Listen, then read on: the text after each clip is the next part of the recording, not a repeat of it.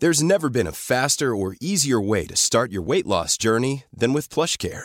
PlushCare accepts most insurance plans and gives you online access to board-certified physicians who can prescribe FDA-approved weight loss medications like Wegovy and Zepbound for those who qualify.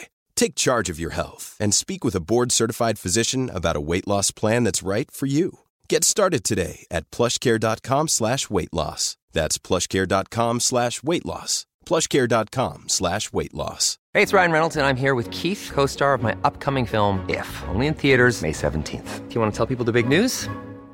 All right, I'll do it. Sign up now and you'll get unlimited for $15 a month and 6 months of Paramount Plus Essential Plan on us. MintMobile.com/switch. Upfront payment of $45 equivalent to $15 per month. Unlimited over 40 gigabytes per month. Face lower speeds. Videos at 480p. Active Mint customers by 531.24 get 6 months of Paramount Plus Essential Plan. Auto renews after 6 months. Offer ends May 31st, 2024. Separate Paramount Plus registration required. Terms and conditions apply if rated PG. You should celebrate yourself every day. But some days you should celebrate with jewelry. Whether you want to commemorate an unforgettable moment or just bring some added sparkle to your collection, Blue Nile can offer you expert guidance and a wide assortment of jewelry of the highest quality at the best price. Go to BlueNile.com today and experience the ease and convenience of shopping Blue Nile, the original online jeweler since 1999. That's BlueNile.com. BlueNile.com. Wherefore art thou, Romeo? Deny thy father, and refuse thy name. Or if thou wilt not, be but sworn my love, and I'll no longer be a Capulet. Shall I hear more, or shall I speak of this?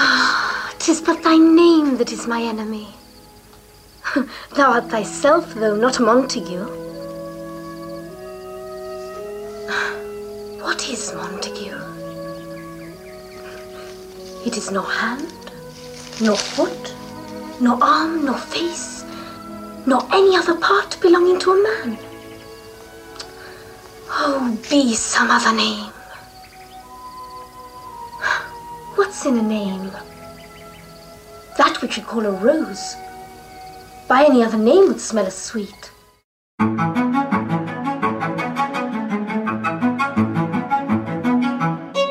Hello and welcome to The Play's the Thing, Act 2 of Romeo and Juliet. That was the actress Olivia Hussey from Franco Zeffirelli's 1968 film, Romeo and Juliet, performing the balcony scene from Act 2.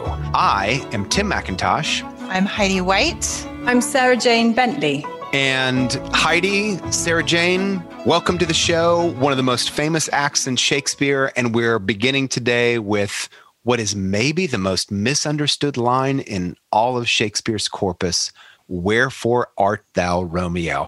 I think everybody knows these lines. They're just so good. We talked last week about how Romeo and Juliet might be a little bit of a victim of its own success. Everybody knows Romeo and Juliet, and people kind of tend to poo-poo it. It's just not that. It's not Shakespeare's greatest work. It's not Lear. It's not it's not Macbeth, and maybe lost in the familiarity is just what a wonderful play it is. And I think lost in the familiarity is this line. Everybody knows the line, Romeo, Romeo, or wherefore art thou, Romeo? But very few people know what the second part of that line means. Wherefore art thou, Romeo? In fact, I was talking to my mom this week and I said, Mom, what does wherefore art thou, Romeo mean? And do you guys know what she said? You probably do. She didn't get it right. I was a little disappointed. She said, it means, where are you? I was like, it doesn't, Mom. It doesn't mean that. So Sarah Jane, tell us what it means. Wherefore art thou, Romeo? Tell us what it means. Well, it doesn't mean, Romeo, I'm trying to geographically locate you. You're in the woods. I can't see you. Where are you? Because there's no reason why Juliet would know that he's there. She's met him at the party. She's gone home and she's musing at the moon over her balcony. Unbeknown to her, he's listening. And she's asking the sky, why does he have to be Romeo? Of all the names he could be, why is he a Montague? Of all the families in Verona he could belong to, why my enemy family? So it is more of a kind of existential question Right. Perhaps. Right. Not really about searching. It's an existential question that quickly transmogrifies into an ontological question. And those, like, we'll unpack what these big words mean. But before we do that, let's remember where we are in the play. So the beginning of the play, we have these two rival families, the Montagues and the Capulets. And we meet Romeo, we meet Juliet. Romeo's coming off a heartbreak. Juliet is soon to be engaged, or maybe even engaged to Paris. Her family has set up this match. And our star-crossed lovers, Romeo and Juliet, meet at a masked ball at the Capulets' house. And immediately they just fall headlong in love, beginning to complete each other's sonnets. It's beautiful. It's a beautiful setup. And at the close of the scene, and thus in the close of the act, Juliet and Romeo find out, oh my goodness, she's from that other clan. Oh, he's from that other clan. And we've got a perfect hook for the rest of the play. What is going to happen to this wonderful couple when their families are just have been warring since time immemorial? And this scene, Act 2, Scene 2, happens on a balcony. And we see Romeo kind of stealing, over the wall into Juliet's backyard. And Juliet walks out on this moonlit night, and she begins speaking aloud, not knowing that Romeo's there. And then comes the famous exchange that we all know: Romeo, Romeo, wherefore art thou, Romeo? Okay, so I said we shifted from an existential question to an ontological question. Ontology, listeners, is the study of being. It was one of the kind of like the big medieval categories of philosophy. And it basically just means, what is the nature of being? So the kind of question that they would ask is a human being fundamentally a bag of organs? Is that really what a human being is? Or is a human being a soul incarnated? Is that like the ontology of a human being? So those are the sorts of questions. And we get into this fun little dispute, although it's a very romantic and playful dispute between Romeo and Juliet over ontology. And it takes the form of names. Is Romeo his name, or is he something different? Heidi, what is Juliet's answer? Is Romeo his name, or is he something different? Right. Well, I think that's a really good question. And I think that is one of the interpretive questions of the play. And so I think there's potentially multiple answers to this question. I mean, she begins this as you pointed out, this very famous section of the play with, "Oh, Romeo, Romeo, wherefore art thou, Romeo?" She begins with a question. She doesn't know, right? Why are you Romeo? And what does it mean to be Romeo? Are you this young man I've fallen in love with, or are you a Montague? Can the thing Romeo be separated from the name Montague? This is her question. Are you ontologically a Montague? Can you ever just be a boy I fell in love with? Right. And that's the question of the play. And in true Shakespearean fashion, I don't know if he ever answers the question. Right. And that's, I think, what makes this play a masterpiece. I think you could make the case that no, Romeo is a victim of this, of being born a Montague. He's a victim of it, but he's really just himself, right? Separate from that. Yeah. But that's too easy, right? Because they end up dead. It's not a comedy. Right. It's a tragedy. They end up, a Montague and a Capulet, dead in a tomb at the end of the play. Their love is never brought to the fruition that they desire, right? Now, is this because of the problem? Is this because society sees Romeo as a Montague, but he never really was?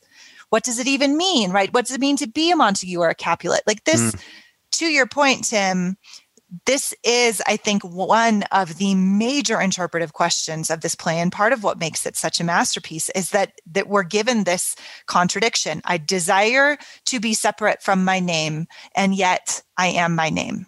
Yeah. And I have a duty to my name. Are both of those things, are they societal questions? Are they questions of environment? Or are they questions of ontology, of being? The last line that we heard in the audio, Juliet asks, what's in a name? That which we call a rose by any other name would smell as sweet. Sarah Jane, is she right? This is exactly the question that I asked my class when I taught them this. Is it really? Yeah. Do you ask it about these groupings line, of lines? Yes. Yeah. I said, do you agree? Is she right? Because along with what Heidi was saying, I think the other aspect to the big question of the play is, what is the nature of language is the other question. Mm-hmm. Yes. Is Romeo just a word? And is it true? Would a rose by any other name smell as sweet? And, we tried out in class a few different words. And because words have cultural implications, I suppose, because they belong to a whole sphere of reference, then it's not actually true. And it comes down to, I think, some kind of theology of language. Like, what is the connection between a word and the thing that it signifies? Because if it is just arbitrary, then language is really very weak and doesn't mean very much. And if we take that view of language, I think we don't honor the gift of language that we have been given. So I think this is kind of sophistry from Juliet because she doesn't want it to be true. She doesn't want it to be the case that Romeo's name is inseparable from his personhood. And so she tries to put together an argument that might convince her. But as you say, it's not answered in the play. It doesn't seem to be true. Romeo says he will tear the word if he saw it written. At another point, he asks for a knife that he would cut it out of his body if someone could just tell him where the name was. And she asks him to doff his name, and he's willing to do it. But none of these things make any difference because Montague is his blood. Yeah. She says, were he not Romeo called, retain that dear perfection which he owes without that title. Romeo, doff thy name. And for that name, which is no part of thee, take all myself. That's a big request. That's a really, really big request that she's making. And we talked last week about whether or not this play is a tragedy because of characteristics or personal failings. If we answer yes to that question, which I don't think we really are going to do, but let's just imagine that we're going to say yes to that question, that Romeo and Juliet, they're faulted characters, they're deeply faulted characters, and their ultimate demise has to do with this fault that they're going to discover during the play. Might this be the beginning of the moment where Romeo and Juliet, we see that they're naive? They're young. They don't understand. They just don't understand. Like, you can't just disown your family. You can't just say, if I saw my name, I would tear up the paper and thus I would be different. I would just be here for you, Juliet. What do you think? I totally agree with that, Tim. And I think that's one of the reasons why Shakespeare gave us such young lovers in this play. And that isn't the case in his high comedies, right? You don't have 13-year-old protagonist Rosalind or Beatrice, or, in general, in the tragedies, you have more mature women, right? You've got Lady Macbeth. And so, but in this particular play, I think in order to add a naivety, in order to communicate that these are lovers that are caught in something far beyond themselves, both love and duty and ontology and fortune and all these other things that are bigger than them that sweep them along. In order to explore that, he had to give us these young lovers, right? These inexperienced young children almost on the cusp of adulthood, but not quite there.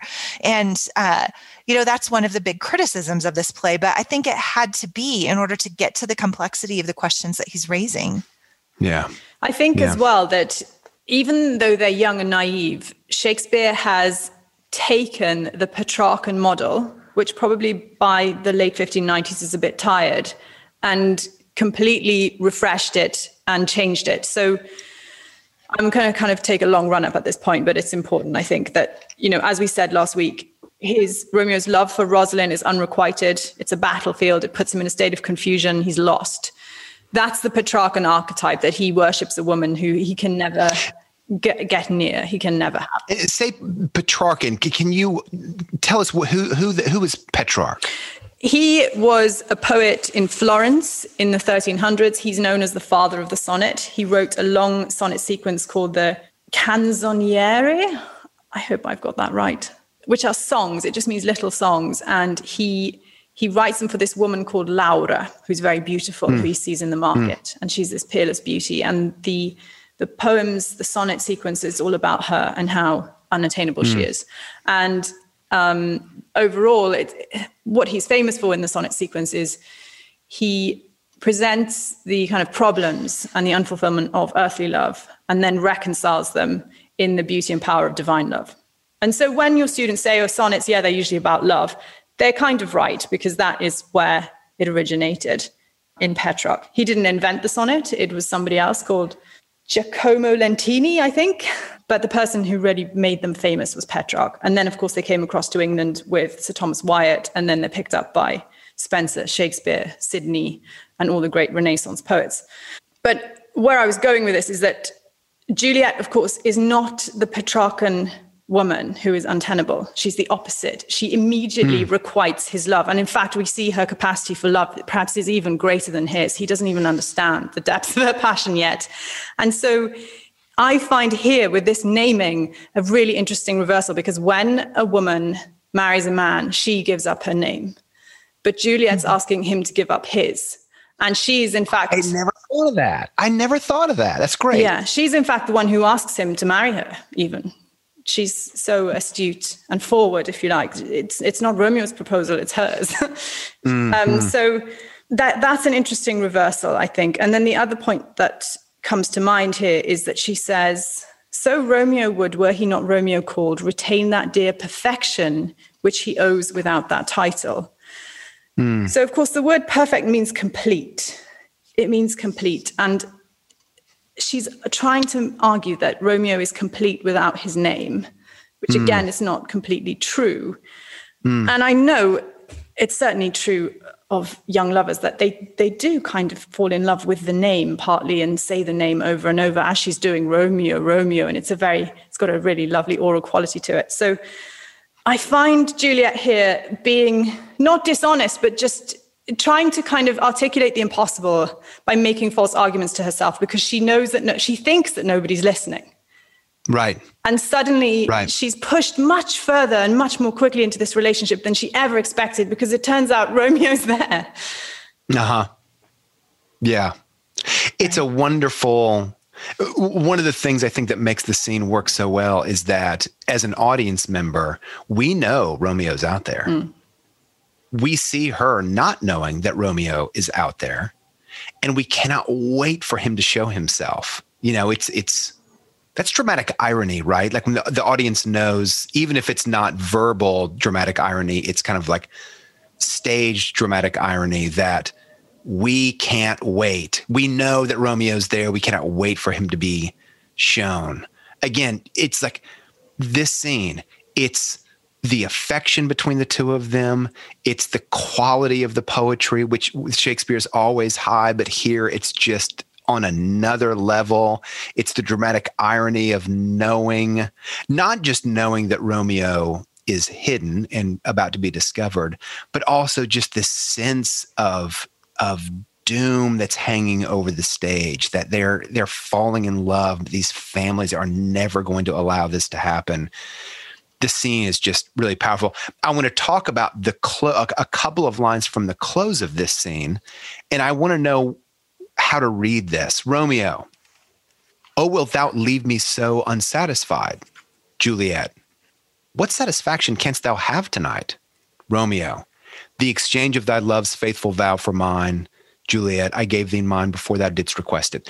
That line, oh, wilt thou leave me so unsatisfied, is very easy to read as, aren't you going to sleep with me tonight?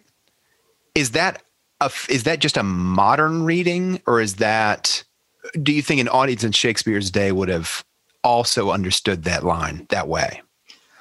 There is there are certainly a lot of sexual innuendos in this scene and in this play in general. Right. A lot of them coming from Juliet's nurse. She's bawdy. She makes the most she does sexual jokes. Mercutio, and he does too. That's an interesting kind of, I read a paper once. I didn't write it. I read one that compared Mercutio and the nurse in this particular area of sexual innuendo. And it was a really interesting kind of side-by-side comparison. I think that, yes, that would have been right on the minds of listeners, right? Or audience members, of course. There ought to be a lot of sexual tension in this scene. And that word satisfaction in medieval times still had that same kind of connotation that we have with it today. But Juliet deflects it, right? And she doesn't just deflect it, she reorients it towards marriage in another couple of lines as, if your intentions be honorable, right? She's like, in your intentions marriage, then we can talk about it tomorrow, essentially, is what she says. Right. Romeo's language, one more thing. Romeo's language, though, to Juliet does not have the sexual weight that his language about Rosalind does, certainly. Yeah. Yes, because of the sacred imagery and the religious overtones, he says he'll be new baptized, as if he's going to be initiated into some kind of new religion and take on a new name. Yes.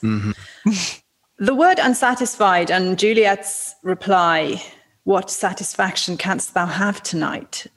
I think we can read it, as Heidi was saying, in the sense of satiety, to do with fullness, perfection, things coming to some kind of closure. And that's not necessarily physical, as you say, as Juliet reads it, because Juliet doesn't understand how Romeo can be so dense, I think, at this point. She's sort of saying, what do you mean? I've already given you my true love vow. I gave it to you at the outset. How can you be asking me this? What more do you want from me? I've given you all of me. Take all of me instead of your name, she says. And then he says, well, will you leave me so unsatisfied? So she's maybe thinking, this man is insatiable. Right. Right. And so I think she's kind to him. She says, well, I would take it back in order to give it to you again, if that's what you want me to do. And she sort of submits to him, which I think is very useful, because I think she shows herself superior in this scene. And Romeo is unable to comprehend it or even to requite it, I think. She says, my bounty is as boundless as the sea. My love is deep. The more I give to thee, the more I have, for both are infinite. And Romeo's response is that he can't believe it almost. He thinks he's in a dream. So she's so profound. Yeah, she really is. She really is. Every time I, prepare for one of these podcasts, there's always a character always kind of arrives in a way that they've not arrived before. And I'm ashamed to say I've never paid close attention to Juliet before. And now that I am, she's really something. She's remarkable. She's amazing. She really is. But I think that you come by that honestly, Tim. I think that this is a general inability to see past their love, which is like a character in the play, right? Their love, Romeo and Juliet's love, they are always linked together. And Romeo and Juliet as representing their love. And when you start looking at them as separate people, I think just as Sarah Jane's pointed out a couple of times, just so wisely, they're very, very different people in the play. They are. Their characters are extremely different. Romeo is swept along by love and eventually by fortune, right? But Juliet takes on an agency in both love and in the circumstances of her life, in the fortunes of her life. She owns it. And there's something, man, Shakespeare just loved those strong women. And I love him for it, because that was a long, long time ago. It was a long time ago. Heidi, you brought up Mercutio and the nurse. I'd like to talk about Mercutio in a second. We meet him in Act 1 We see much more of him in Act 2, Scene 3. It strikes me that both Mercutio and the nurse they're a little bit licentious. They are the ones that are emphasizing the kind of like more physical aspects of Romeo and Juliet's relationship. And I think that's by design. In other words, I think that Romeo's kind of like contrasting, he has these higher thoughts. His mind is more and more, as he dwells on Juliet, his mind and his heart are elevated. And he is contrasted by his best friend, Mercutio, who is really wrapped up in just kind of like the carnal nature of being. His ontology is very sensual. And it seems to me like Juliet, likewise, her closest companion right now is the nurse. And the nurse is also kind of like doing what Mercutio does for Romeo. She's kind of, she's really emphasizing just how Romeo is such a hottie. Wow. Like you should be excited to get with him. And she uses all these kind of carnal metaphors. So it strikes me that Shakespeare was deliberately setting up a kind of companionship of opposites in a way. Let's talk about Mercutio. Heidi, off the air, you made a really interesting comparison. Mercutio and Falstaff. I wonder if you could tell us a little bit about Falstaff for those of us who have not seen one of the great Falstaff plays. Yeah, Shakespeare has a track record of creating secondary characters that end up taking over a show, right? Falstaff is probably the best example of that. Shylock is another example of that. There's a character in a play that is so profoundly drawn and given such wonderful language and speeches and motivations by his creator, Shakespeare, that then that character comes in and takes over. It takes on a life of his own, is the most memorable character in the play, even though he's not a main character. And like I said, the greatest example of that by far is Falstaff in the Henriade series of 4 plays, history plays. And we're actually, I don't know when we are, but this year we're doing Henry IV part That's right. 1, right? That's right. Yeah. You and I. Yeah. And I think I told you, if you don't put me on Richard II in Henry IV Part 1, I am going to storm the castle. You're in, Heidi. You're in. I love those plays. I love me some history plays anyway, but those two are just dazzling plays. So Falstaff is the drunken, fat companion of young Prince Hal, who is destined to be king, not only king, but one of England's greatest king. Right, yes, right. Henry V.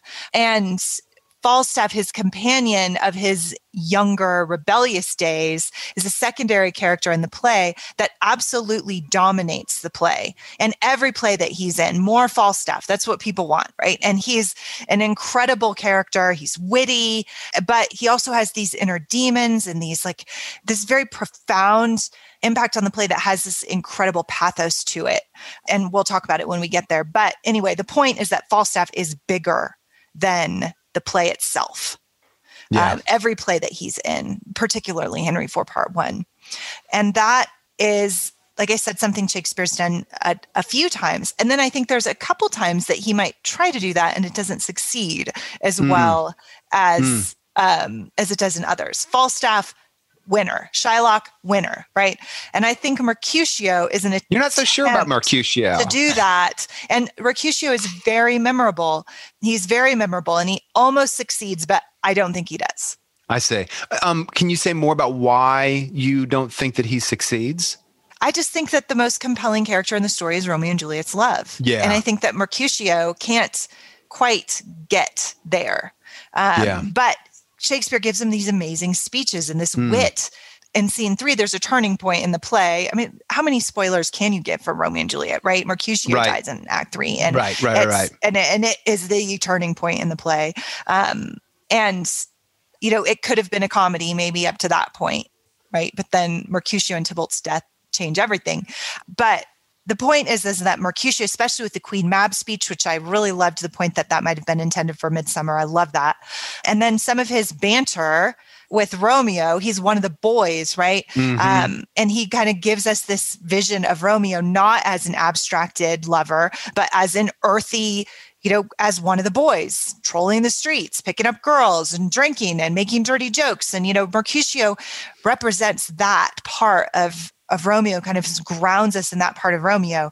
And then also, and here's why I think Shakespeare was attempting to do that. There's this bit of pathos running through Mercutio of his feeling left behind and feeling tormented by feeling left behind, and his loyalty to his friend, Romeo, and how then, because Romeo falls in love, he ends up kind of shunted to the sides and he ends up giving his life, right? And there's a great pathos in that. And I think that might have been intended to be a dominant image of the play, but it just never is. Like, it's not something people hold on to the same extent that they do in something like Prince Hal rejecting Falstaff in part 2, So right. I don't know. What do you think about that, Sarah Jane? Do you like that interpretation, or do you think I'm missing something? No, I think I agree with that. It's right. I mean, the main reason I would say that he isn't able to take over the play is because Shakespeare has to kill him off early. And I would suggest that this is because Shakespeare, as a young playwright, just can't handle Mercutio for any more scenes. And that, if he gave him 2 more acts, he might threaten to kind of topple the love scene. As Heidi was saying, the romance. He's too big. He's too much. He's this Renaissance man. He has every best line. And it's Dryden, actually, who says Shakespeare showed the best of his skill in Mercutio, and he said himself that he was forced to murder him in the 3rd act to avoid being killed by him. So there's some truth in that, I think. I'm interested in what you said about putting him alongside the nurse, though, in terms of their kind of puerile, promiscuous jokes. We just don't know enough about Mercutio to know the kind of heights and depths of his passion and love and how profound he is. The nurse, I agree. I don't have a lot of sympathy for, because she doesn't seem to understand love, and she quickly exchanges Romeo for Paris. And Juliet can't forgive her for that, and neither can I. Yeah, yeah. So I think her jokes are more wholesome in the sense that what she really cares about is Juliet having a baby. And so there is at least a purpose. It's not just kind of promiscuity. It's about fruitfulness, whereas Mercutio isn't interested in that, I don't think. Right. He seems to be almost trying to lure Romeo back, right? Like, if I make enough kind of like dirty jokes and remind you how earthy and physical love is, then I might win you back from this kind of abstracted state that you're in. And then his attempts continually fail, and he seems to kind of try to up the ante as he's doing it. So I can see that Shakespeare, to your point, Sarah Jane, is Shakespeare's, I don't know if I don't want to give him any motives here. I don't want to impute any motives to him, but there's so many opportunities to kind of fill out those missing pieces in Mercutio that the play isn't able to do, whatever, but it could have been, right? He could have been another Falstaff, and yet he had to die for the sake of the plot. And I can't tell if it's a failure or just a premature death. That's a great way of framing it. Is it a failure or a premature death? It kind of hurts when he dies. I'm just like, our listeners need to know. It's going to go through houses. Yeah. So anyway, we'll get there next week. We'll get there next week. It's a great speech. Mm-hmm. If you're going to die young in the middle of a play, that's the way you want to go. That's the way you want to go. One closing thought about Mercutio. I think it's really instructive that the scene that we've been talking about, scene 2, Romeo, Romeo, wherefore art thou, Romeo, that scene happens directly after Romeo steals away from his friends, steals away from Mercutio. There's kind of like this separation that's beginning to happen. And, just speaking as a man who used to be a young man, when you're leaving your friends and your friends are as fun as Mercutio and you're leaving your friends for a woman like you might really like her. I remember doing that a couple of times, leaving my buddy Chad, and I was like, wow, I really like this girl because I'm not hanging out with Chad by the railroad tracks. This is something's really happened here. We meet another wonderful character in this act who's going to play a really significant role in not just the marriage of Romeo and Juliet, but in the climax of the play, and that's Friar Lawrence. general impressions, Sarah Jane, of Friar Lawrence, and I'm going to follow that with a question: why are there so few religious occupations in Shakespeare's canon? I mean, it's not as if he lived in some sort of an irreligious time, just the opposite. And I've been thinking, I'm kind of giving my question away before we get there. Let's just go with, what do you think of Friar Lawrence? What are your impressions about him? Well, he is a perturbing and intriguing character who I need to spend more time with, I think, because I don't have a full comprehension of him yet. The questions I have are, why does he, as the older generation who is Romeo's confidant and advisor, why does he in one breath tell him not to rush, and then in the next orchestrate a marriage immediately the next morning and provide the poison? And I don't understand fully that. I need to think it through more, and maybe you can help me. I think. Can I make a proposal for that? I don't want you to lose your thought, but I can make a proposal for this, and maybe we can come back to it.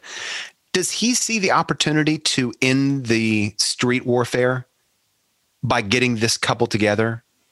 I mean, do you think that if he wants Romeo to wait at the beginning, does it somewhere occur to him after that admonition to wait and slow down? Does it occur to him, hold on a second, the favorite children of these warring families, if they actually got married, there's hope for the kind of like gang warfare that's tearing up Verona?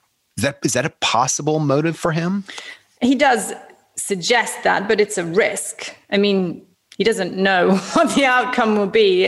And I don't understand why he would risk his dear charge, Romeo, who he seems to be a kind of mentor to, why he would attempt to do that. It just seems a bit too pragmatic. It doesn't fit comfortably, I think, with the character of the friar. And the other thing is, he's a bit like sort of that monk, is it Giraldus Africanus, the one who's famous in the medieval period, who's kind of like an apothecary as well. And maybe this was common, but the first time we meet him, he's sort of associated with all these poisonous drugs. And that's what he's doing in his kind of in his monastery. And I also find that quite intriguing, that he's sort of playing with these deadly plants when we meet him. And so there's a great deal to him, and Shakespeare's created a fascinating character, and the play sort of turns around him because he's so crucial to the plot. He's so crucial.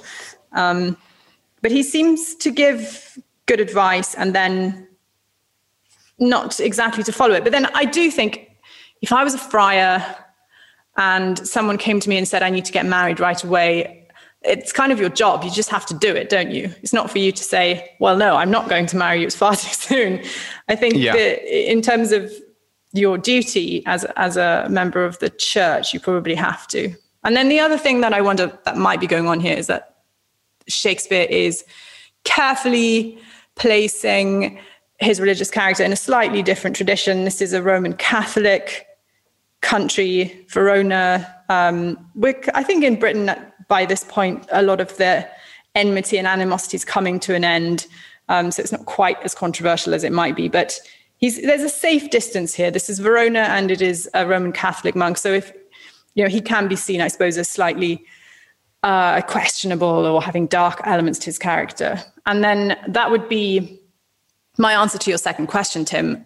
That's why I think there aren't many members of the clergy in Shakespeare's plays. I think it would have been too dangerous for him. Right. With the Queen as the head of the church, newly made, all the religious tensions are kind of symbolically united under Elizabeth I. In 1595, the Book of Common Prayer is published. This is like the new kind of liturgy for the new Anglican church.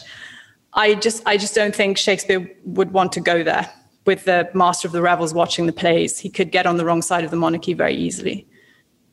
That is exactly my answer. It's exactly my answer.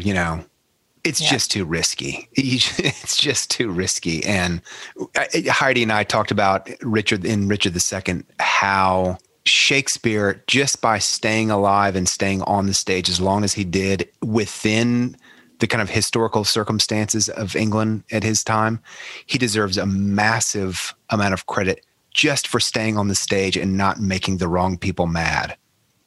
You know, man, he takes on political questions. He does, but with such dexterity that you're like, yes. And he doesn't get thrown off stage. It's remarkable. It's remarkable political talent. Heidi, what do you think about Friar Lawrence?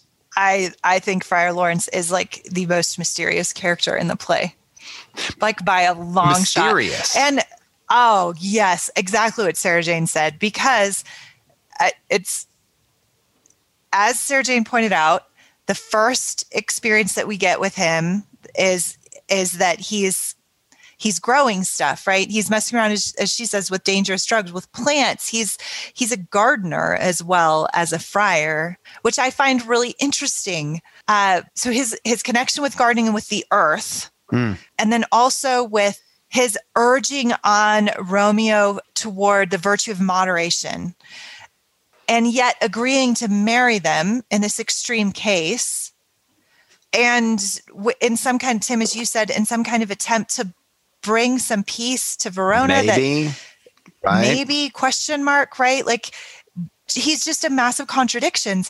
And I think that that's really interesting to me, especially considering the language that Romeo and Juliet both use about their love, which is heavenly, right? Everything is so out in the stars. It's light imagery, light and darkness imagery. It's the moon. They both use religious language, the idea of their love being like a sacrament that rebaptizes them. Juliet actually just straight up calls Romeo the god of her idolatry. And yet we have a religious figure in the play who's connected with nothing but plants, earth, and moderation.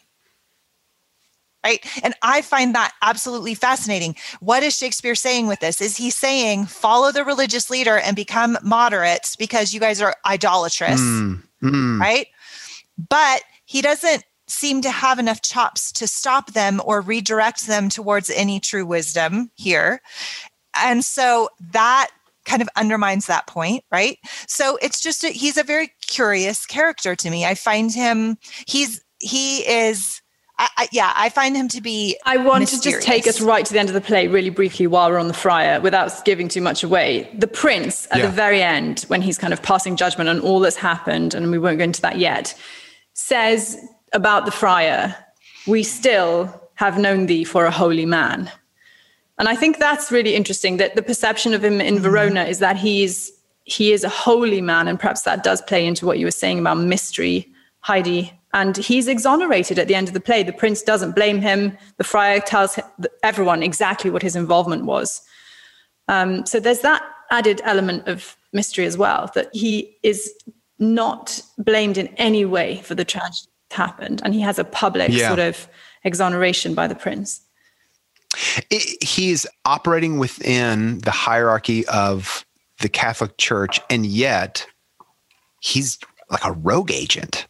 You know, he's like, in the one hand, Sarah Jane, you mentioned, like, you know, if Romeo shows up and wants to get married, part of the obligations of his office are to say, yes, let's make this happen.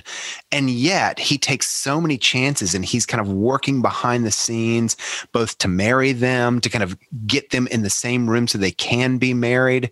So, okay, maybe part of the mystery of Father Lawrence is this. He is being, I'm going to say he's being watched, just to try to make my point clear. In Hamlet, Hamlet is living in what is like kind of a police state. He returns home after the death of his father, and he's the rightful heir, and everybody is spying on him. Everybody is spying on him. And I wonder if Father Lawrence is in a similar situation. There is no one in Verona that is not aligned with the Capulets or the Montagues. Everybody's chosen a side. And so to just come out and say, hey, let's post a wedding announcement on weddings.com and let's send out some engraved invitations and let's just have a big party. He can't do that. There's no way he can do that. So he's got to operate like a covert agent, a rogue agent in a way, if he's going to fulfill the duties of his office. And maybe also if he is motivated by this, like, ending this familial warfare, he's got to operate secretively to do that also. So maybe that contributes to this kind of peculiar sense that we get about Friar Lawrence that we can't really put our finger on who he is and what he's doing. I think that's insightful, and I appreciate that. To me, I think the most mysterious thing about Friar Lawrence is his role, like in the play, in terms of thematics, like the themes of the play. What is he there for? Is he, because we have this like very moderate, like he is not talking about God the same, he's a religious figure, but he's not talking about God and love the way that Romeo and Juliet are talking about their love, right? So he's not coming at them with some kind of like rival, like your love is not as important as God's love and divine. Like he's growing plants and saying like, hey, why don't you slow down and take it down a notch, you guys, right? But then he actually enables them to marry, he marries them. So he takes an active role, to your point, Tim, in how the play turns out. He was the one who comes up with the potion, right, to put Juliet into this death-like sleep, which has a very religious symbolism to it, right? But he's a good man. He's a holy man. It's pointed out he's exonerated from any kind of responsibility or culpability, and yet he does not have the same spiritual presence in the play that you would expect from a religious figure in a play that uses so much religious language about love. Right. Yeah. And very I well find said. that absolutely fascinating. Very well said. And I can't tell exactly what Shakespeare's doing with that. Yeah. And I like that. I think it just gives it a little bit of a question mark around it. Like every time I read it, and to me specifically, my question is, does Friar Lawrence validate their love as a good thing, or does Friar Lawrence provide kind of the other side of the extreme? Is he the golden mean, and their love is idolatrous? Yeah. Like I don't dispute that their love is real. What I don't know is if the play is commenting that that's a good thing or a bad thing. Right. Friar Lawrence ought to shed some light on that, and instead, I think he makes that question more confusing. He understands Romeo really well. I love that about him. So he knows that the love for Rosalind wasn't real. He does seem to know that. And he calls Romeo young waverer, which I think is so insightful. Because Romeo, of course, his name, as we said, means pilgrim, and here's a pilgrim straying from the path. He gives a wonderful image at the end of Act 2, scene, or in the middle of Act 2, scene 5. He says, "These violent delights have violent ends, and in their triumph die, like fire and powder, which as they kiss, consume." So he compares Romeo really to something like a young soldier who is too hasty in battle and basically blows himself up with his own ammunition. And what's really apparent, I think, is the number of times so far that their love has been associated with death. It's just here right from the beginning. Juliet, in the scene we were looking at a little earlier on the balcony, she starts to talk about love and death and how she will kill Romeo, who's like a little pet bird, by loving him too much and smothering him. And so Friar Lawrence also sees that. So there's a dark and mortal tone to this. And he also tells us the end of the play, really. He says, "Therefore love moderately, long love doth so, too swift arrives as tardy as too slow." That's a really difficult line, but when you think about what happens at the ending with the tomb scene and how Romeo arrives too late and the poison arrives too swift and everything is brought into a calamity, there's a kind of prophetic nature to his speech, I think, is what I'm trying to get at as well. Mm-hmm. Even in his description of the particular flower that he's mixing in his opening speech, he says, "Within the infant rind of this small flower, poison hath residence and medicine power." Like, so even in this little herb that he's mixing at the top of, in his first appearance, we see both healing power and death like wrapped up together. It's just... Well, and maybe that's the comment, though. Maybe that's to your point, Tim, I love that. I'm so glad you said that. Maybe that's his wisdom about... Love is as strong as death. Yes. Yeah. Maybe. Yeah. Right? Yeah. That's great.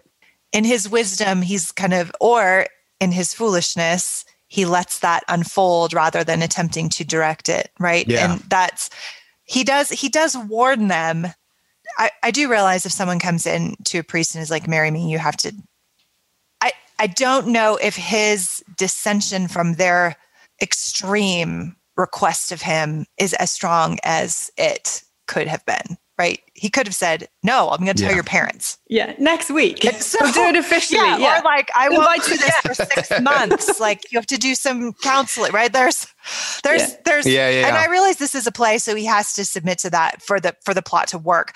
But Shakespeare doesn't do things without reason and motivation. Like even the smallest characters, even Peter in this act, right? Little Peter has some kind of motive to him. And I think that about the friar, he has such a big role in the play, and his motives are benevolent and yet continually mysterious to me.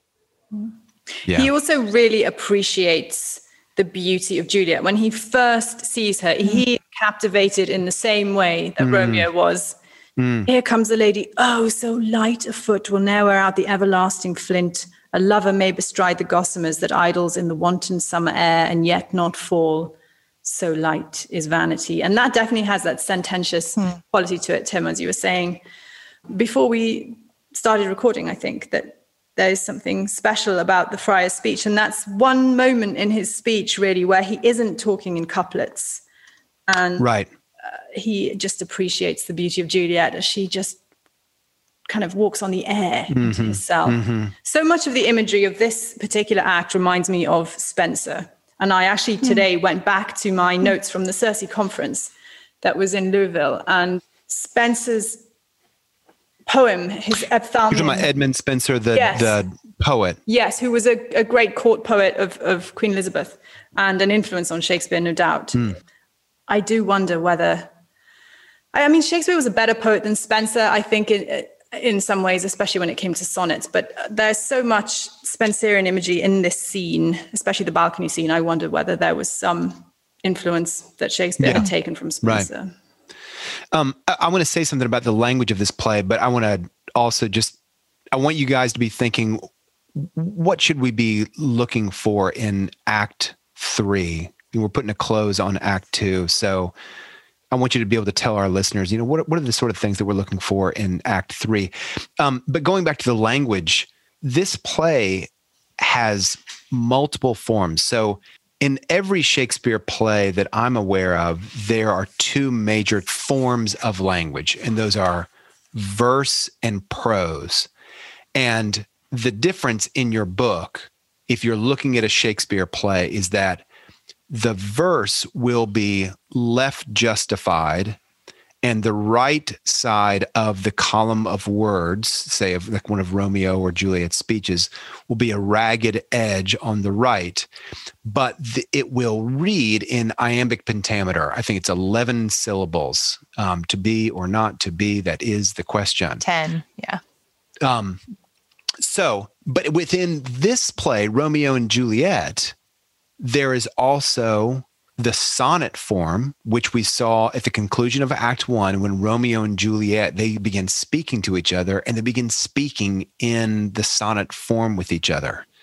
And then also, Friar Lawrence speaks in heroic couplets, and he also speaks in, I'm going to say sententia, but it's an Italian word that is something like brief moral sayings, something more like Solomon's Proverbs from the Christian Old Testament. So we not only get verse, which is the language of high-class speakers, prose, typically the language of lower-class speakers or like less educated speakers. We get the sonnet form, we get heroic couplets, we get sententia, and Shakespeare matches the characters with the kind of form that they speak. So when Friar Lawrence speaks, sometimes he sounds like he's giving a homily. He speaks in like the form of a homily. I think when the nurse speaks, she speaks, correct me if I'm wrong, you guys, I think she speaks mostly in prose because she's not one of the more educated, higher class members of the cast. Whereas Romeo and Juliet, highborn characters, they're going to speak in verse. That iambic pentameter is going to show up in their lines. I don't know of any other play in Shakespeare's canon that has such a variety of different forms. Maybe there is. I just don't know what it is. Heidi and Sarah Jane, Act 3. What should we be looking for? There's lots to look for. Look for Juliet.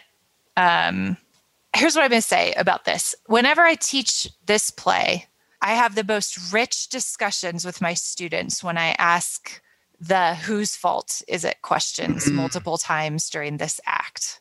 I have kind of in my back pocket a handful of just really simple questions to unlock different thematic conversations about different, works of literature, and whose fault is it is one of those, right? And I think that this Act 3 is one of those plays that if you stop it's almost every few lines in Act 3.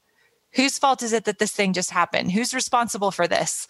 And I think that unlocks so many rich conversations. And I find with my students that they get like really heated over this act because you don't realize how much you interpret this act based on whose faults you think these are until you hear a dissenting viewpoint, right? If you're like, no, this is Romeo's fault, and you think it's not, you think it's Tybalt's, right? Then you get this like really rich conversation that goes to, I think, the heart of so many of the thematic questions and explorations of this play. That's great.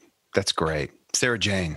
Yeah, I think another thematic trope to pick up in the play is something we've spoken about already, actually, the imagery of light and darkness. Heidi first mentioned it. Oh, she does teach the torches to burn bright. And in the second act, what light from yonder window breaks?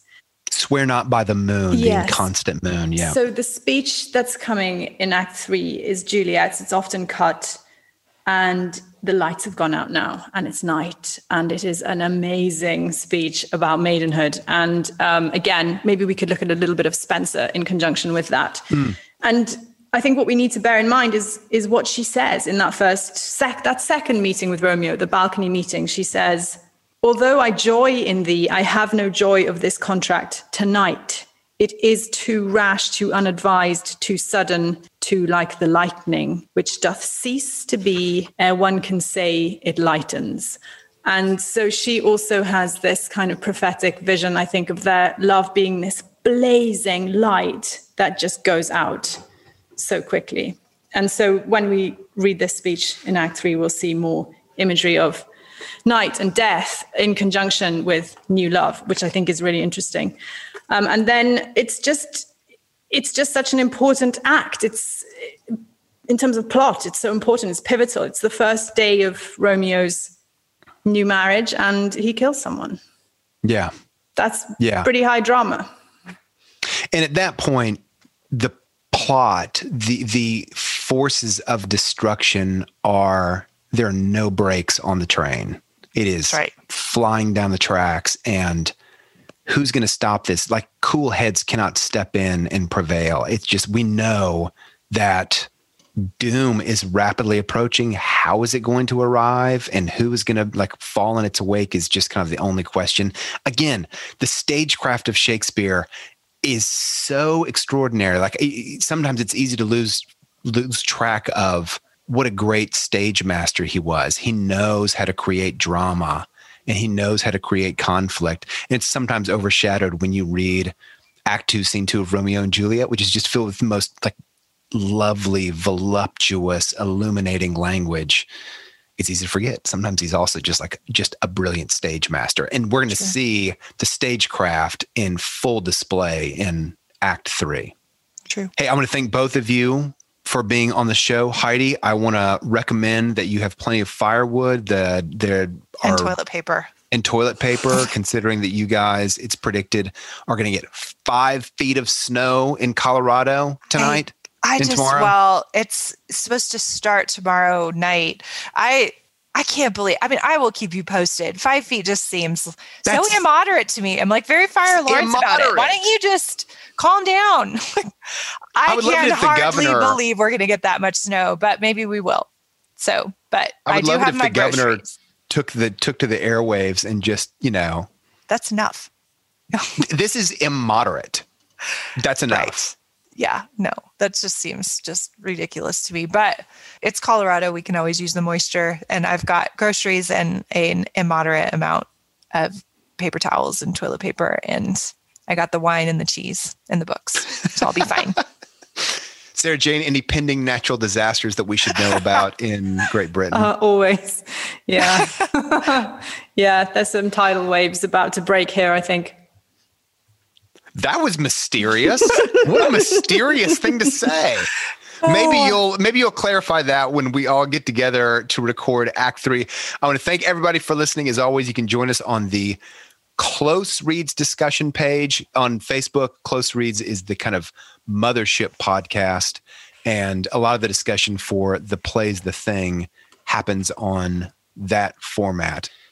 And as always, that's the easiest way to reach myself, Heidi, and even Sarah Jane, though she is a conscientious dissenter from Facebook. We'll make sure that we get your message to her if you have questions or comments for her. I want to thank all of you for joining us, and listeners, please continue to pay attention to the closing songs. You're going to recognize most of them. And if you can name the songs without any sort of like reference to, I don't know, a YouTube search or anything like that, you're going to get extra bonus points. Please give us your song titles and artists on the Facebook page, and we will be delighted by the time we reach Act 5. As always, thanks for joining us, and happy reading. We were both young when I first saw you. I close my eyes and the flashback starts. I'm standing there on a balcony in summer air. See the lights, see the party, the ball gowns. See you make your way through the crowd and say hello. Little did I know that you were Romeo, you were throwing pebbles, and my daddy said stay away from Juliet. Begging you, please don't go. And I said, Romeo, take me somewhere we can be alone. I'll be waiting. All there's left to do is run. You'll be the prince and I'll be the princess. It's a love story, baby, just say yes.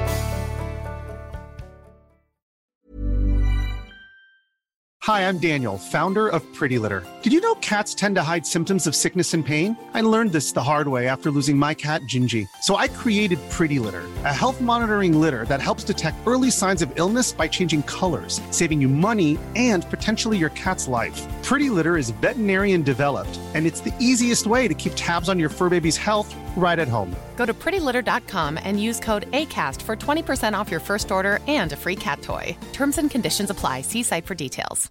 Even when we're on a budget, we still deserve nice things. Quince is a place to scoop up stunning high-end goods for 50 to 80% less than similar brands. They have buttery soft cashmere sweaters starting at $50, luxurious Italian leather bags, and so much more. Plus, Quince only works with factories that use safe, ethical, and responsible manufacturing. Get the high-end goods you'll love without the high price tag with Quince. Go to quince.com/style for free shipping and 365-day returns.